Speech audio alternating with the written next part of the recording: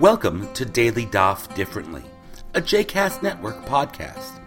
This daily podcast invites you to join us to study the daily Talmud page with a variety of liberal rabbis and teachers. For more information about Daily Daf Differently, please visit jcastnetwork.org/DDD. For more information about the other JCast Network podcasts and blogs, please visit jcastnetwork.org. This is Shai Cherry for Daily Daf Differently. We are continuing our study of Masechet Shabbat. We are now officially supposed to be on page 70, but we are a little behind. So we are starting in the middle of page 69, and we will get to 70 soon and in our days. There's this great discussion about what happens when somebody's traveling in the desert and loses track of time and thus doesn't know when Shabbat comes in. So there's a difference of opinion. Go figure.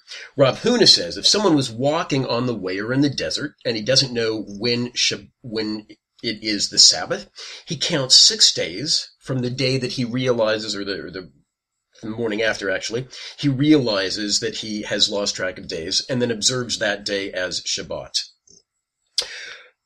Chia bar Rav says no, he observes that next day and then counts 6 days.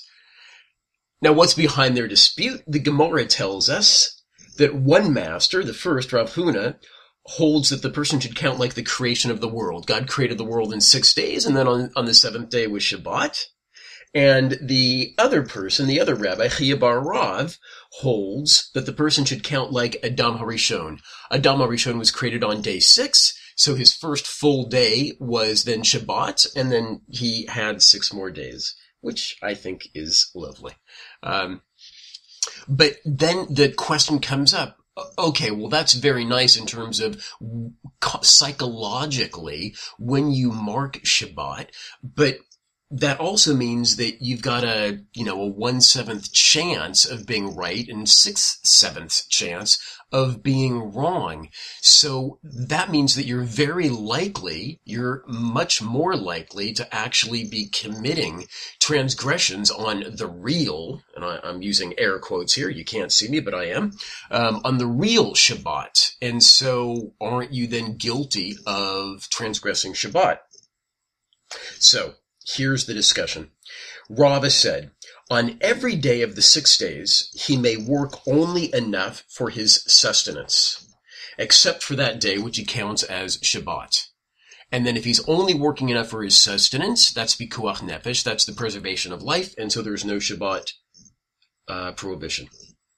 The Gemara then objects, but wait a second, that 7th day, he should die, he's not doing anything? No.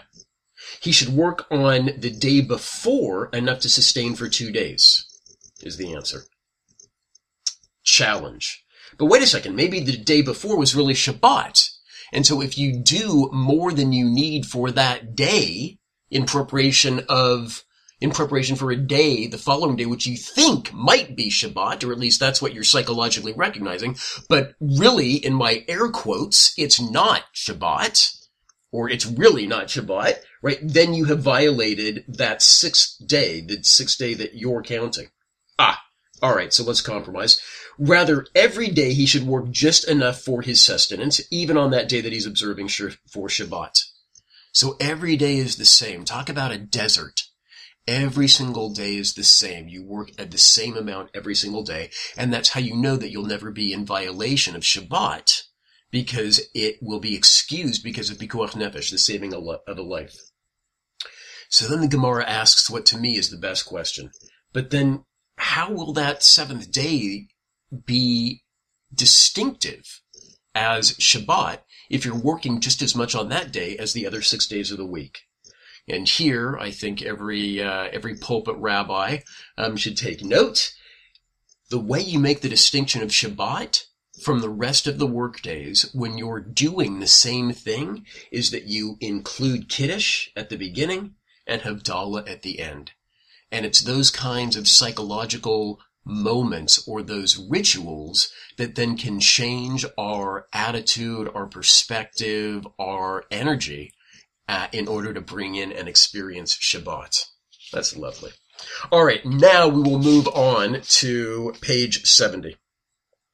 The Gemara is going back to something that we saw in the Mishnah, and one of the categories that we saw in the Mishnah is about being punished for every category of transgression. There are 39 of these larger categories of transgressions, but the Gemara wants to know, how do we know that? How is it that there are distinct categories of melachot, of these prohibited labors on Shabbat, and that you are held liable to be punished for transgressing each of those categories? So rather than give you the shaklavataria, the give and take of the Gemara, let me tell you that it comes down to two different approaches that reflect, in large part, what goes on every page of the Talmud. One approach is to say, well, look, there's this specific verse, and if you know how to read the specific verse, you drash this verse, then you will know that there are these different categories of labor. And so it really has to do with how we read the Bible. And there's another approach that says, no. We got all this information at Mount Sinai, and it was passed along in the oral Torah that there are these 39 distinct categories of prohibited labor on Shabbat. That's the theoretical dispute in terms of how we know that there are these 39. Nobody's dismissing, nobody's arguing with the fact that there are these discrete categories of prohibited labor. But do we know it because of an oral Torah that goes back to Mount Sinai? Or do we know it because the rabbis have been trained to read the Torah very, very carefully and to elicit new information that is not contained in the written Torah? So these are just two very different ways of understanding the nature of Torah Sheba'al Peh. Two different ways of understanding the oral Torah.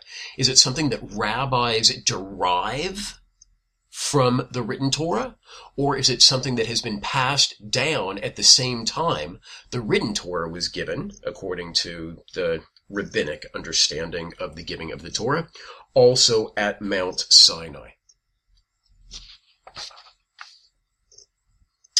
And finally, on this page of 70, they ask a great question about what happens when two of the three categories in the Mishnah are conflated.